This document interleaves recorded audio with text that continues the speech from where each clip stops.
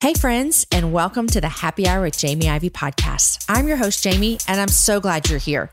Each week on this show, I invite a girlfriend to join me and we chat about the big things in life, the little things in life, and everything in between.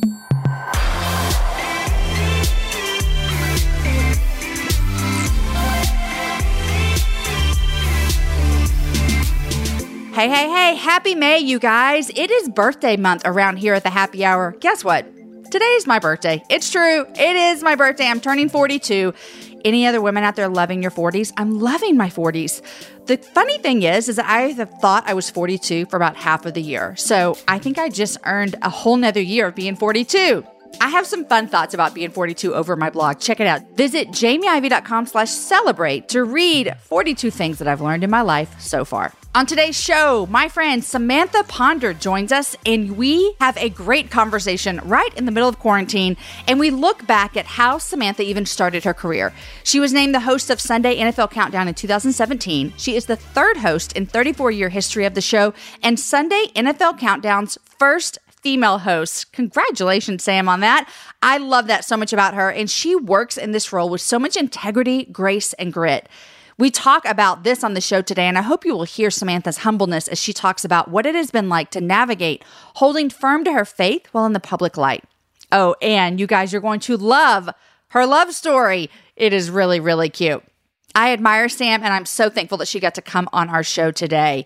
Friends, we are right in the middle of the Bible study, Your Story Matters. This is a Bible study that I created because I think that everyone has a story.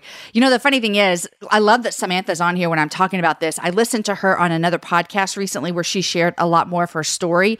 And I thought, this is what I'm talking about. When we can use our stories to point people to Jesus, it becomes something so much bigger than ourselves and so beautiful.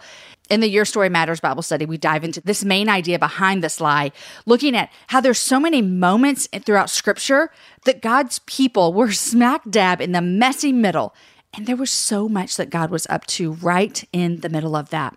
The reason I think that this lie is so approachable and so believable for most of us is that if we're alive, we're in the middle of something. I bet every single one of you are in the middle of something that feels super messy right now.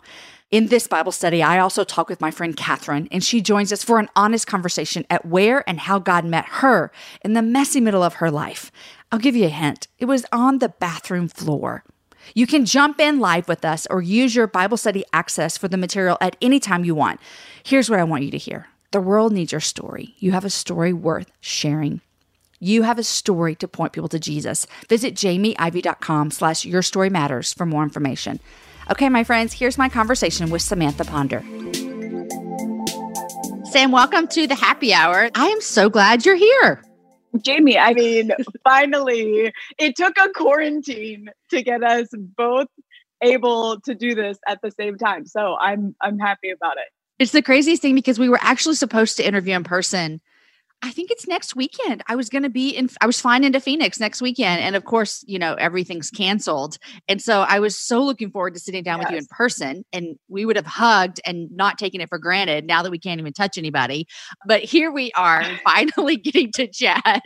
And it's so funny because since, you know, we've been chatting online over the past year, and, you know, we would watch, you know, NFL Countdown on Sunday mornings, and I would tell my kids, I'd be like, look, y'all, that's my friend. And they're like, Mom, have you actually ever met her? And I'm like, no, but I'm going to one day. But we live in a day and age. That's just living now. That's totally like living. The way I know anyone. And sometimes I feel super creepy because I have a lot of people like that too, where you're like, no, I know them. But then you're like, wait, I've actually never met this person, and I know way too much about your life. I know, it's so funny. Welcome to 2020 on the internet. Okay, so quarantine, how's it going? We'll get that out before we talk about our last 10 years. How are you doing? How's everything going at the household? It's going. I don't know where we're going and if we're accomplishing anything, but you know, it's weird. In some ways, it's been difficult. It's affected my work, and obviously a lot of Americans' work. It's affected school. I mean, our daughter's in kindergarten. And I said to my husband the other day that, you know, she probably won't remember this. I can't remember much about kindergarten. Maybe she'll have a better memory than me. But a part of me is a little sad that she's just missing kindergarten. Like online school is not kindergarten. The entire concept behind kindergarten is kids being together. And you can't really get that time back, but we have already, I feel like, I mean, don't get me wrong, we're not those people who are like baking together and singing together all day, every day, but we have already been intentional a little bit just in making some memories and really kind of slowing down and spending time together. So that's been good. I think that's what a lot of people are going to come on the other side of this, as sometimes it was hard to spend so much time with the people that you love, but then other times it was so beautiful because we don't, as me being the mom of teenagers, there's not a week when we eat every meal together at night because they're either at track practice or a football game or a choir rehearsal, fill in the blank. And so we've had dinner every night together. And I love that so much. Just like fills my mama's heart up to see all my people around the table. But we'll remember this year as that. Sam, I would let everyone down if I didn't ask you right out of the gate about football in the fall. Because let me just tell you, I was just talking with my friend Melanie Schenkel. She's an Aggie. I'm a Longhorn. Listen, yes. We don't want to sound inconsiderate, and we don't want to sound like we're out of touch with the reality of what's going on in the world, because we are. Like, we're so in touch with that. But if there is the hint that we may not have college football in the fall, what are we even supposed to do with our Saturdays? See, this will tell you, Jamie, a little bit about the world that I live in. My thought process behind all this, the administration right now was saying that they were having trouble for a while getting people to really believe in social distancing and practice it. My world is so football focused. And as you know, like in certain parts of the country, that's just how you live and breathe. I'm like, listen, guys, here's what you need to do. You need to stand up in front of the whole country and you need to say, if you don't stay home, we're not playing. I'm never leaving my house again. If you tell me that, I'm never leaving. All right, yes. Done deal. We're all home. We're not going anywhere, because it's a real yes, because it is a real concern right now. I mean, they're already, I know, in the NFL and in college football coming up with contingency plans. Like, how are we going to do it if it doesn't happen in the fall? Would we push it back? But then the question of, if you push it back, can you start the next year on time? Because you can't give, especially pro athletes, you can't give them 2 months off to recover. Like, it's not going to work like that. So I'll keep it positive, Jamie, and say, yes, I think it's all going to start on time. Oh my gosh. It's just, it was so funny when Mel and I were talking about it, because we were just like, listen, we want to remember all the things happening, but we really, really want to see college football start in the fall. And I'm like, listen, I already gave my money for my season tickets. What's going to happen with my tickets? Yes. Are you kidding me? I'm like, I don't have a job if this doesn't happen. When you're getting Aggies and Longhorns to agree on things, I mean, exactly, we are all coming together in ways we never have before. Like, please just give us football. We are coming together. Okay, speaking of football, football is a lot of your life. And so this whole special edition that we do on Fridays is about your last decade. And I know that your last decade has been crazy to say the least. I mean, you've accomplished so much. I know I've heard you talk about how you even got into what you're doing, and it's just a crazy story in and of itself. And you're just what I would say from the outside looking in, maybe living your dream career job right now. If not, you can tell me what you hope to do in the next 10 years at the end. But I want to go all the way back to 2010. And I want you to tell me, what did Sam's life look like in 2010? What were you doing? Just what was going on in 2010? Well, first I got to say, I'm glad I've journaled through all this, because my memory is so bad at this point. I'm like, 2010, where even was I? The last decade has been so wild. When I think back to that, so I graduated college in 2009. So 2010, I was just grinding, trying to figure out how to get a job, what I was going to do, what life looked like. I had no boyfriend, no kids, no home. I mean, there was a period where I was living out of my car, actually at a Whole Foods parking lot in Austin, Texas. So you probably know the Whole Foods downtown. I do. You were living out of your car I used to live in that parking lot. Yes. And then there was like a 24-hour fitness or LA Fitness or something close by. And so I would shower there in the morning and then go to work at Longhorn Network. But that wasn't until 2011. So that next year. But yeah, I met my husband in 2012, which was wild because I also married him in 2012. So we met my first day. I had been at Longhorn Network for a year. And then I got the call to do College Game Day when Erin Andrews was leaving. I was chosen to replace her on game day. So I was living in Austin at the time, living downtown, and first weekend of College Game Day was in Dallas. And that's when I met Ben the night before my first day of game day. So that was September 1st, 2012. And then we got married December 17th of 2012. We're going to need to pause and I'm going to need to hear more of this story. You met him the day before your first day on the job. How did y'all meet? And then how did you get married within 6 months? Yeah. So he hit me up on Twitter, like all the true romantic men do. And the funny thing is, he actually hit me up on Twitter about Austin. So he was trying to use anything. Now I know, like, just come up with something I can talk to her about. So he sent me a message that was like, how do you like living in Austin? I'm thinking about getting a place there in the off season. He was with the Minnesota Vikings at the time. And I remember getting the message from him and being like, what's the old Florida State quarterback tweeting me for? Like, what? We have no connection. I didn't cover Florida State at the time. I had been doing, well, at the time, Longhorn Network, but I had been doing Pac-12 and Pac-10 sports at the time. So there was really no connection there. Come to find out, he was just trying to find something to talk to me about. So as much as I make fun of him, I respond, and we kind of struck up this like back and forth on Twitter. And then he eventually called me in August when he was in training camp, and we would talk. I mean, Jamie, like old school, annoying junior high, 3 hours a night. Like we're both like not sleeping so we can talk on the phone. Now I'm like, wow, you guys were so lame. Like, you're like, I don't have enough words talking about? to give for 3 hours. Yeah. Yes. Now I'm like, we maybe talk 3 minutes a day, and maybe Right. that's not good, but like we got life going all the on. kids, So, all the life. Yeah. Yes. So basically we met for the first time. He had a Thursday night game, and so he had the weekend off, and his family is from Dallas. So he kind of used it as an excuse to be like, oh, I'm going home to see my family. And game day that first week was at Cowboy Stadium, outside Cowboy Stadium. I think it was like a Michigan-Alabama game or something like that. Anyway, so he flew in and came over and met me that night. And then the greatest thing about it was the next day, we didn't tell anybody because I didn't want people being like, oh, is she talking to an athlete? Like, this is how. So I was like, let's just kind of keep this quiet. So he showed up at game day the next day just because he wanted to go and see it. And I remember our PR lady at ESPN, this woman named Carrie, who's the Swedish, she came up and she was like, hey, do you know who that guy is over there? And I was like, who? You know, like trying to make sure I wasn't lying, but like just asking questions. I'm like, who is it? She's like, that's Christian Ponder. He was with the Vikings. I'm like, oh yeah, I know of him. So she takes me over to him and introduces me. I'm like, hi, nice to meet you. And we were married 4 months later. Oh my gosh. Yeah. That is so crazy. So y'all had a completely long distance relationship for the whole time. The whole time. And honestly, even for the first year of marriage, I was on the road. So I was doing Thursday night football games on ESPN. And then Friday, I would fly to the College Game Day location. I would tape a show, College Football Live, there on Friday, do game day in the morning, Saturday morning, then fly to another city Saturday night for the Saturday night game on ABC. And then I would come home Sunday.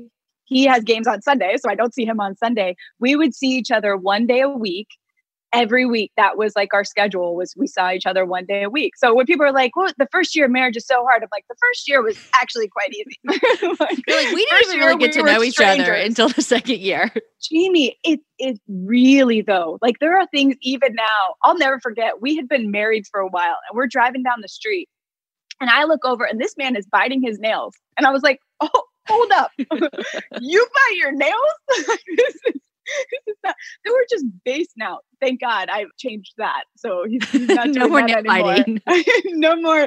no more of that. But there are so many things that I just had no clue about that we kind of figured out as we went. And it's been an interesting road. Did you ever cover any of the games he was playing in? No. So I didn't do any NFL actually until he was out of the NFL. Okay, gotcha. It was weird how we kind of switched. I didn't cover him at all in college, so we'd never met or talked or anything. And then when I left College Game Day for Sunday Countdown, he'd been retired for I think a full year at that point.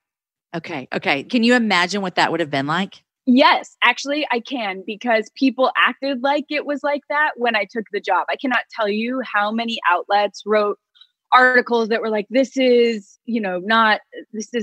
professional. I can't believe they're letting him do that. I'm not actually covering him. We have he's people retired. Yes. And by the way, and this is just my personal opinion as a host, because I'm not a journalist, my insight and the things that I know about that really go on in the NFL are so much greater knowing him and having lived that life than if I had just stayed on the media side. So I feel like it gives me a greater perspective in terms of what these athletes are actually really dealing with and what that life is like. So I always saw it as a benefit, but there are always going to be some old school people that, just are finding it always cracked me up because it was okay for, Kirk Herbstreit to cover an Ohio State game or a Clemson game. His sons play at Clemson. And be totally unbiased, but because I was married to someone who used to play in the NFL, and people are always going to find something. They're always going to find something. They're always going to. Okay, so you guys get married. Did the world go, wait, what just happened? Because how did these people even know each other and now they're married? How was that for you as being in the public eye and your husband as well? And then all of a sudden you're married in this short amount of time. What people go, wait, where did this come from? So the way that they handled it in terms of the public where I was living at the time, because I moved to Minnesota right after we got married, in the Minnesota newspaper, it said that I was pregnant, which was hilarious because no, I definitely was not pregnant, but that it was assumed that they did really ask. It's not like somebody reached out and said, hey, do you have, because of course no one would do that, but they would write it for everyone in my new community and some of the curiosity. I mean, we drove to a courthouse in Wisconsin on a Monday or Tuesday, and just got papers and had the guy in there marry us. Our own parents didn't even know. And then we got a call that night. Christian got a call from a local reporter that was like, hey man, I saw that you guys got married in some recorder thing that they have to do. And we're going to report it tomorrow. So Christian was like, oh crap, I got to call my mom. Oh my gosh. So those were interesting conversations, but we spent Christmas together right after that. And it's been nonstop crazy ever since. I love it so much. Okay. So when you were here in Austin doing Longhorn Network, which is so fun, and I love that you lived and loved in my city and then moved on to College Game Day. Was it 2017 when you moved on to NFL Sunday morning? Yes. So I did, it was Longhorn Network. I went to Fox first right out of college, then Longhorn Network, then College Game Day for 5 or 6 years, and then to Countdown after that. Okay. All right. You have worked on two of my favorite shows to watch on the weekend. So that is so very fun to see that you're getting to do all those fun things. Okay. So I have a couple of questions for you as just working as a woman in the NFL. I can imagine that comes with some difficultness just because it's a manned sport and it's been heavily, dominated by even on the journalist side and the host side, all those kind of things. How have you kind of navigated your way, especially on the show, because this is where I know you the most as an NFL show. How have you navigated your way to be kind of like one of the guys and to have, they value you so much and they respect you. It doesn't feel like you're the token woman on there. And how have you navigated that world? Well, first of all, thank you. I mean, that was always the important thing to me when I first started out, because my dad's a coach and I grew up around sports. I had 2 brothers and an older sister and just loved sports in general as a kid growing up. I played 3 sports every year since I was, I guess, 5 or 6. But it was always really important to me when I first started out, when I was 18, living in New York City, that I appeal to men and women.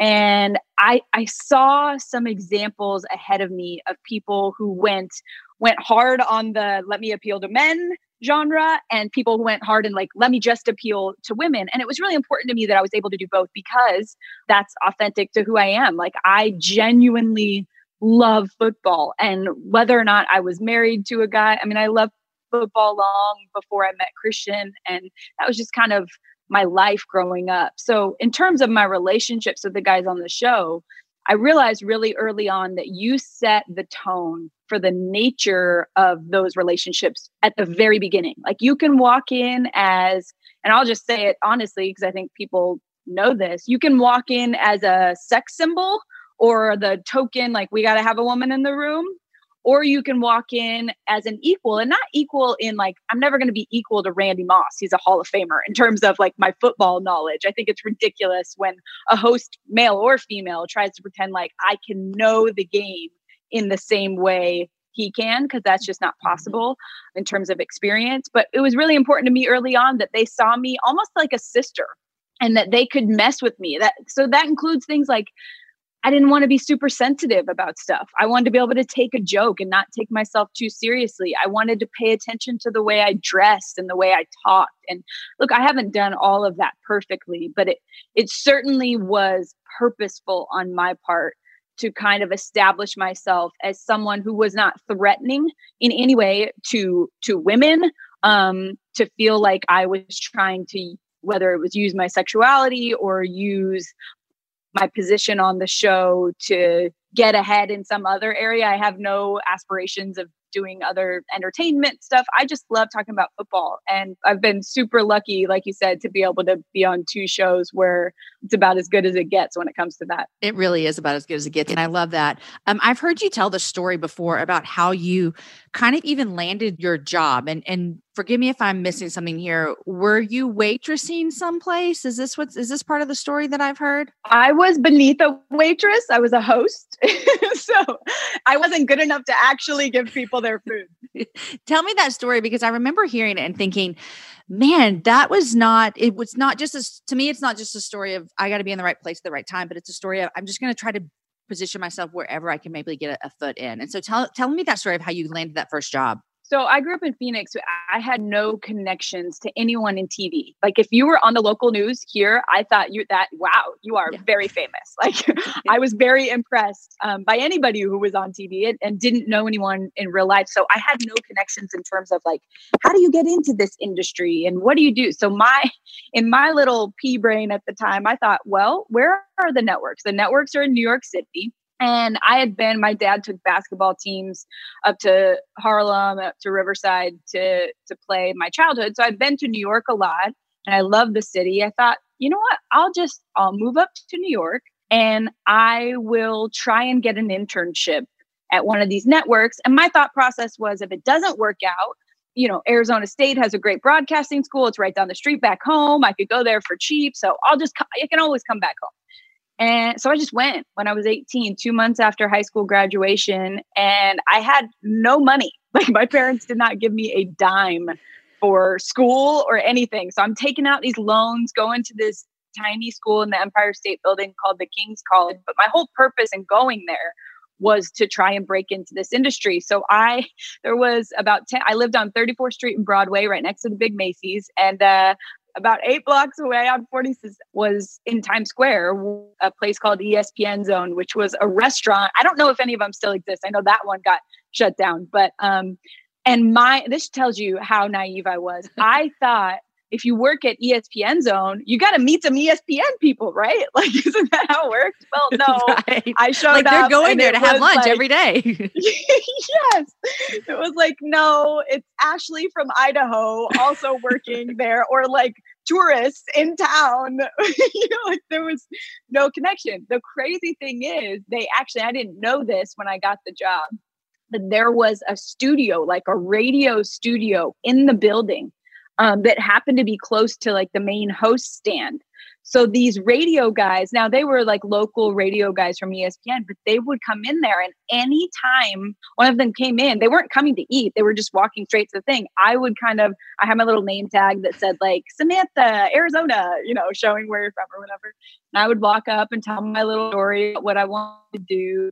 And eventually I kind of met somebody who met somebody else, and I got connected with a guy that ran the internship department and got an internship at ABC Sports Radio, and then an internship at ABC Sports, which is where I stayed for 3 years as the research assistant for John Saunders, Craig James, and Doug Flutie, which was how I have them to thank for everything else that I experienced after that, because they kind of vouched for me and helped me make a tape and all that. But it was, again, it's one of those things you can't like tell somebody, Jamie, like, here's how you should do it. Like move to a random city and work at a restaurant. But I can kind of see God's grace in all of that and saying, hey, if this is what you think you want, all right, here's some opportunity to do it. Now, once you do it, you're going to figure out that doesn't solve all your other issues that you Right. think it's going to solve. But yeah, it's been a fun, crazy ride. Was this what you're doing now when you went to New York City and you said, I thought, the people in my local Phoenix news were like just the most famous because they're on TV and you didn't have connections. And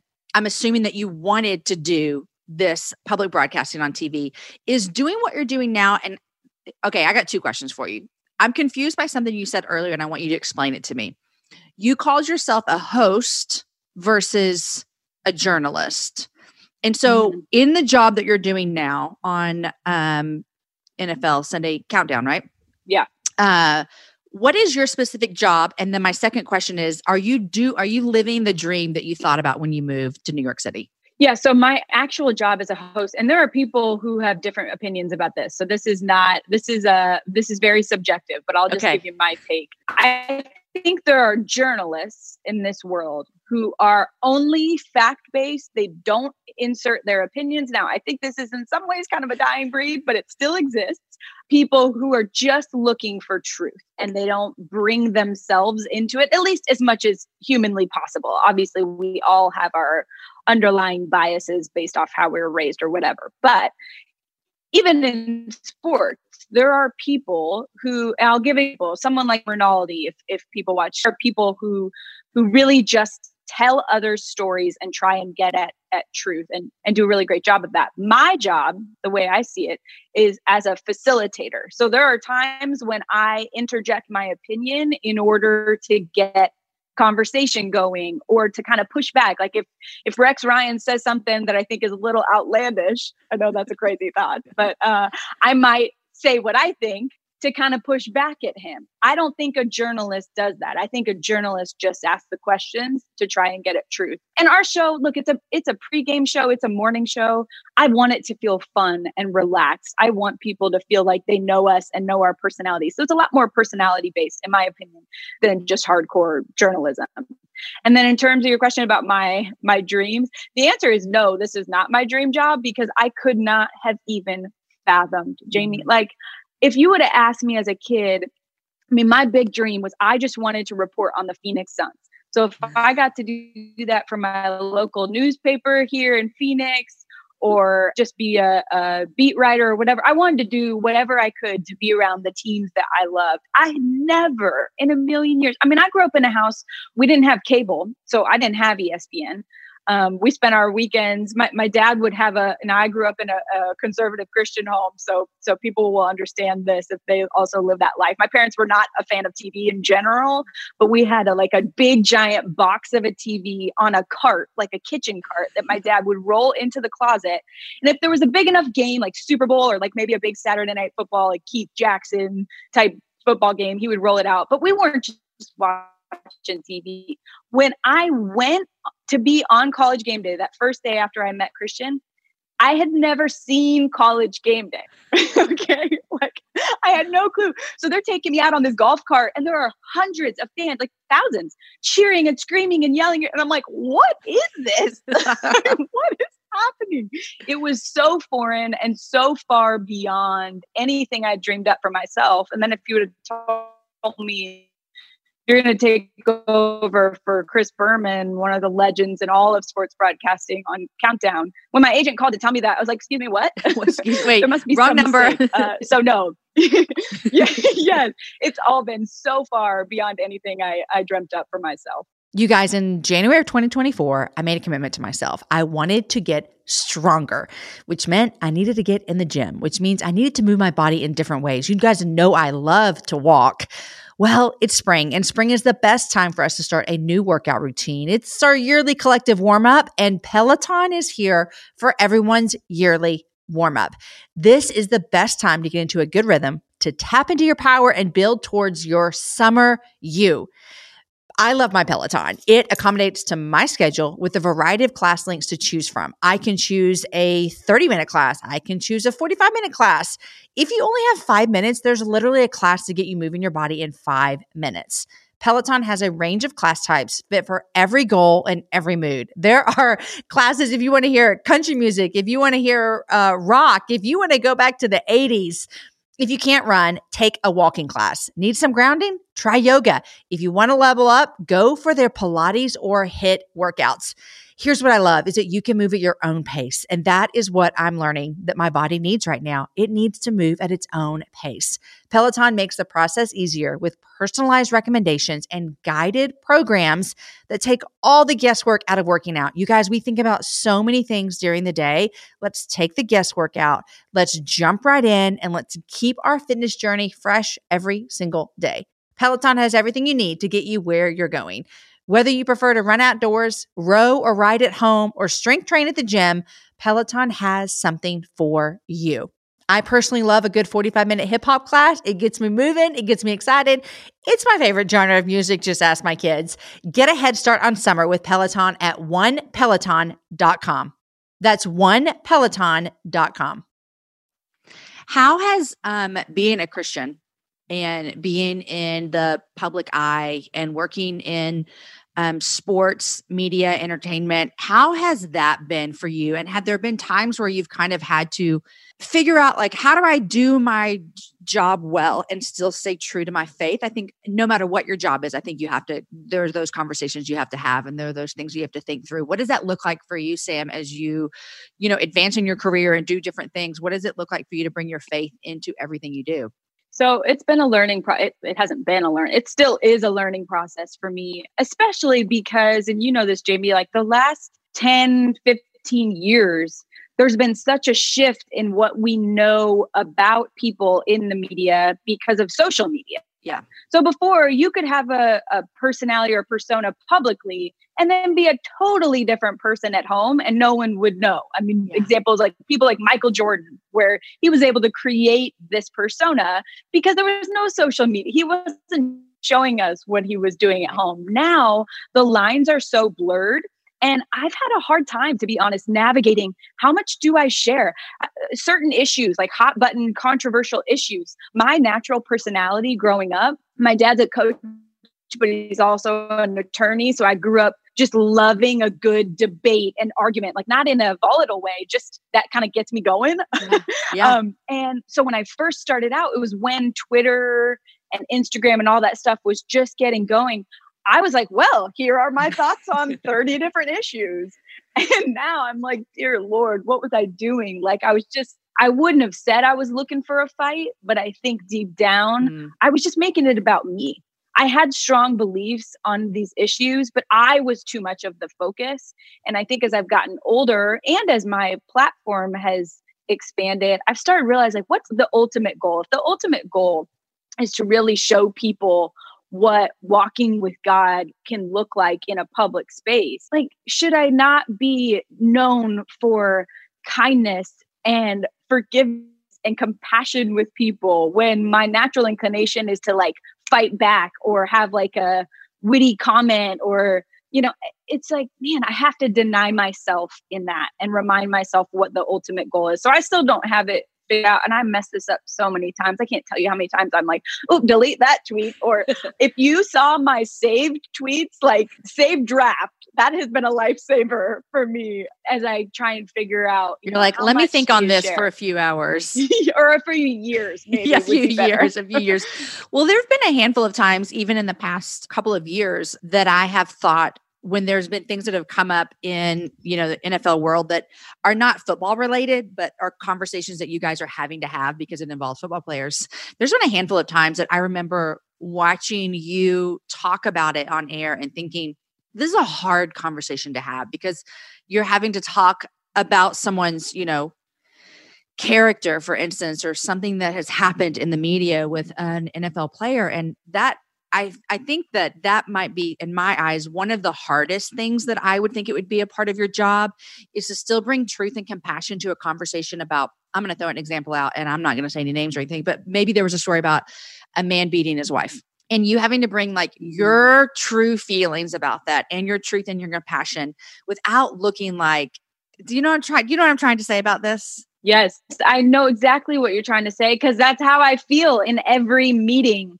Mm-hmm. That I'm so glad you brought that up, Jamie, because there have been so many times where I felt the weight of when you're the only woman in a room, and I've been like that since I was 18. So when an issue comes up where it's like a women's issue or domestic violence or whatever, all eyes are on you. Like you are now representing all of female humanity. And that's a little overwhelming. Sometimes I know that's obviously being dramatic and exaggeration, but that's how it feels in those moments. But then you add the element of, and this has helped me, realizing this has helped me in so many areas of my life. How would I talk if I knew that person? Mm-hmm. So what happened for me in the NFL is because my husband had been playing for the last 6 years, and a lot of these guys I covered in college, I knew a lot of them. So there would be issues that would come up, and I maybe knew the wife, or I knew kind of the backstory. And you always handle difficult subjects differently when you care for the person. So right. True. And so that it gave me a level of empathy and sympathy that I think I hadn't had before as just a media member, where it was like, well, this guy did something wrong and he needs to pay for it. And this is justice. It's those waters are a little murky when relationship comes into play. And it's taught me to be softer with my words in those scenarios. And there is a time and place for some righteous anger. Like, trust me, I'm not saying that you never hold people accountable, but I came from an interesting background because I had been in situations in my life where I wish someone would speak up for me because the other person was more powerful and I was just some random girl, so I empathize with a lot of the victims in those situations. But I also know that a lot of times in media, we don't know the whole story. And so it gets complicated, but to your point, it's a lot trying to figure out how to navigate those situations and still be loving and still be an advocate for forgiveness while caring about justice. I don't know that I have it down to a science, but I'm certainly working on it. Well, I can see that you care about it and are passionate about it because it comes through when those conversations come up, when we're all it's not, and I don't want you to think either that all of us women are like, okay, Sam, you are our spokesperson, speak up for us. But it is kind of this moment of, you're the only voice on that show that comes from understanding what it might feel like to be a woman. And so I know you probably feel like it's a lot of pressure. And to be honest, it probably is a lot of pressure. But I think you're handling it really well. And I can tell that there is a camaraderie between you and the guys, because it's not like, it doesn't feel like they're asking you to be the spokesperson for all women. It seems like they're just asking you to speak up for you. And I think that comes through, and that is exciting to see as well, of just, this is Sam's opinion and voice on this. Yeah. And thank you for saying that. That comes, to be honest, from working with men who also value their own wives. And all the guys that I work with do. And that makes such a huge difference at work when they don't just respect you because you're in that position. They respect you because you're a human being made by God and you have a relationship with their wife. So that helps too. I love that. I love that. Okay. So one thing I want to ask you real quick is, you guys live in 2 different cities. And again, because we're like friends and my kids don't believe me, I see you on social media and talk to you, but you literally have 2 homes. How does this actually work with a couple of things? Number 1, your kids' school. And number 2, I know you're from Phoenix. Is that what brought you guys back to Phoenix? So when we got married, Christian was still playing in Minnesota and we didn't want to stay there in the off season. I think, maybe this is rude, but for obvious reasons. I think we all know why you didn't want to stay there in the winter. And because I was from Phoenix, Christian actually trained for the draft in Scottsdale. So he was familiar with Phoenix and likes to golf and fish and be outside. And so that wasn't a hard sell the first time around. And then when we started having kids, so about 1 year after we got married, a year and a half after we got married, we had our first daughter. And then my kids are 5, 2, and 1. So it was kind of all a blur there. Once we started having kids, it was like, where does grandma live? And grandma is in Phoenix, and my brothers are here that have kids, and my sister. So it was just about that family help, if you will. But yeah, it's a little complicated at this stage because my job is in Bristol, Connecticut, and Christian was transitioning out of the NFL, trying to figure out what he wanted to do next. He'd never lived in New York City. I'd lived there for 4 or 3 years before. He thought he might want to get into finance or something. So we thought, you know what, if you're going to do Countdown in Connecticut, it's a 2-hour drive. Let's just go live back in the city and see what city life with kids is really like. And we love it. It's obviously right now, it's just terrible what's going on there, but that community has been so incredible for us. So that it's been great, but it's also complicated. You know, our daughter is 5, so she's in full-time kindergarten. So she goes to school in New York in the fall. And then when we come back to Phoenix, she was going to school here. But now because of the quarantine, is actually doing online school for her New York school. So I don't know if they're going to keep that up, like let her do at home in Phoenix school next year. Maybe that we should try and pitch them on that. But it's good. You know, kids are so adaptable. And we have loved what they've been exposed to living in New York, and just the questions that come up and the different kinds of people they're around. We love the family environment we have here in Phoenix, but man, if we ever have to leave New York City, that's going to be a hard choice. It's like the best of both worlds because we love New York City. We honeymooned there. We've been there often in our, 20 years of marriage. But I've always said, like, I don't think I could live there, but I could go there often. So it's almost like you get to do that. You get to go there all the time for half the year and then come back and live in Phoenix. And Phoenix is beautiful. I love Phoenix. So you really are living the best of both worlds.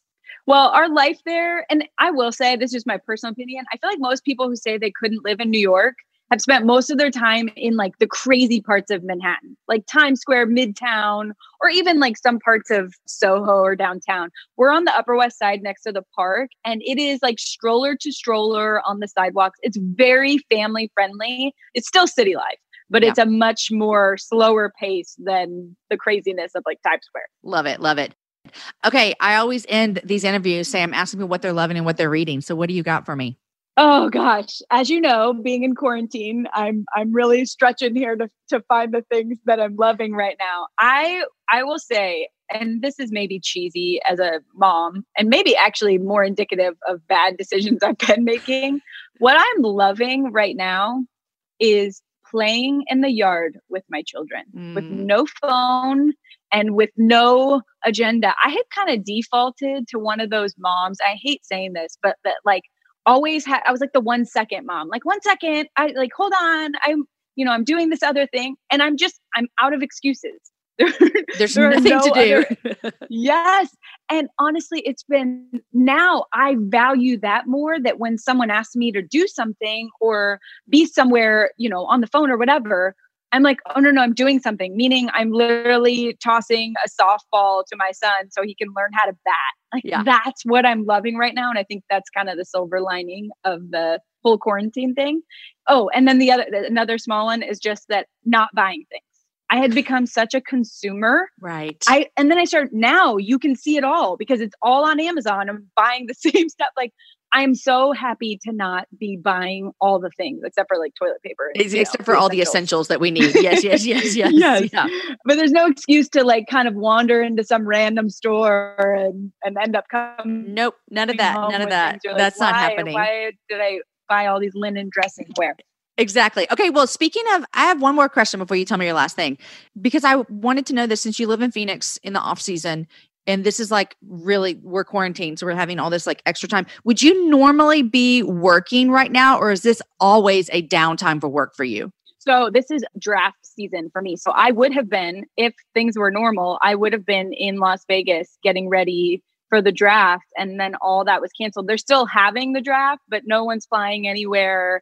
And it basically took away my job, because my job was going to be to, like, I would interview Commissioner Goodell or I would interview players or whatever. And obviously none of that's happening. So yeah, all the things that I was doing, whether it was, and you get this, like speaking engagements, everything shut down. And then I was also in a contract year. So they're like, hey, this isn't going to go so well for you. But obviously we're in the same boat and everyone's impacted differently, That's exactly right. You know what? I think this is a better way of saying it. We're all in the same water. We're just in different boats. I think that's some great. People are on yes. yachts and some people are on fishing boats, but we are all in the same bumpy water. Yes. Yes. Which is so crazy about this whole global pandemic is the entire world is affected by something, which is just, my brain can't even handle it. Just kind of blows up. Okay. So what's the third thing you're loving? Oh, third thing I'm loving. This is actually quite pathetic, but I put on a dress randomly like 3 days ago and sent my entire family into like complete shock. So what I'm loving is like playing dress up right now. And I know it sounds so weird because if you're looking at me right now, I'm wearing sweats like I have been every day. And I'm just now remembering, because my daughter is in such a dress up stage, being 5, I'm remembering the fun of like, let's kind of become somebody else or do something different. It's super random, but you can tell I'm living in like princess world right now.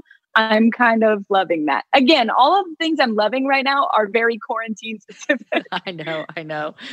Okay, what are you reading these days?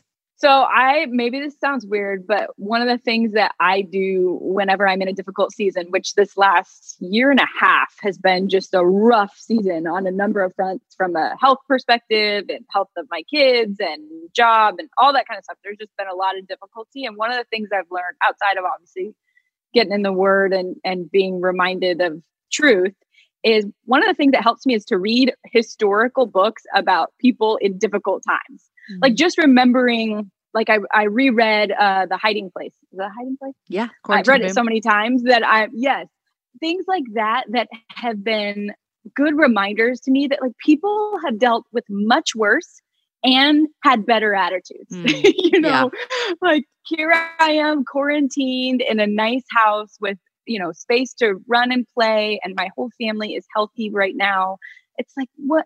Yes, fair as well in my contract negotiations, and work is going to look a little bit different. And there are plenty of things to complain about, but being reminded when I read these books of people that endured much more difficult things than me is actually very soothing. So I've been reading a lot of like World War II historical, Holocaust times books to remind myself of that. I love that. I was just doing some research for something the other day and ran across a book that 5 Women Who Changed the World or something like that. And Corrie ten Boom was one of them, and rereading some of her stuff. And just, it did immediately change my perspective on this struggle that we're in. It doesn't lessen how hard it feels for us right now, but it reminds us of that people, like you said, have been through much worse and with much more joy and gotten on the other side and persevered so well. So that is so true. Yeah, it's been helpful for me. And honestly, I want my kids to know this stuff too, because it's hard for kids. You got teenagers. It's like they're trying to figure out what in the world is going on. Like a little perspective, I think sometimes, and not in comparing, like, look, your pain is your pain. And I'm not saying we should always compare like, oh, I'm sad, I shouldn't be sad. There are people who have X, Y, and Z. But I also think sometimes big picture perspective is helpful in the midst of something like this. I agree. Sam, thank you for your time. Thank you for your work. Thank you for being a voice. Thank you for being a woman that is doing great things. And it's been fun chatting with you today. Jamie, thanks so much. I hopefully, when the world at least gets back to moving around and flying on planes, we've got to do a meetup in Austin. Any excuse to get back to Austin is good for me. So hopefully next time I see you, maybe at a Texas Longhorns game at DKR, I will hang out with Jamie. Oh my gosh. I hope that I'm at a Texas Longhorn game in the fall is all I got to say about that. Because if I'm not, positive. Oh my gosh. We're thinking positive. Thank you so much, Sam. Thanks, Jamie. Friends, did you not love Samantha Ponder? She is just absolutely the cutest. She's the real deal. She loves Jesus. I am with her that if we should just tell people, guys, if you want football in the fall, you guys need to stay home and wash your hands and follow the rules. I hope you enjoyed learning more about Sam's story and that you're encouraged by what she shared at the end about being able to look to those faith stories from history who endured really difficult trials and tribulations and see that their stories are reminders to us and they help give us perspective to our current circumstances to keep our eyes on the bigger picture and gratitude even in the midst of our own trials. Today's show was edited and mixed by the team at Podshaper, and the music was developed for the show by Matt Graham. Show notes are written by Quinn Pearson. The whole thing is organized by Lindsay Sweeney. Next week, my friends, my guest is Paula Ferris. Paula is a senior national correspondent at ABC News and host of the popular podcast, Journeys of Faith with Paula Ferris. Check that out this week. And previously was co-anchor of the Good Morning America Weekend Edition, as well as a co-host on The View. Yes, that's right.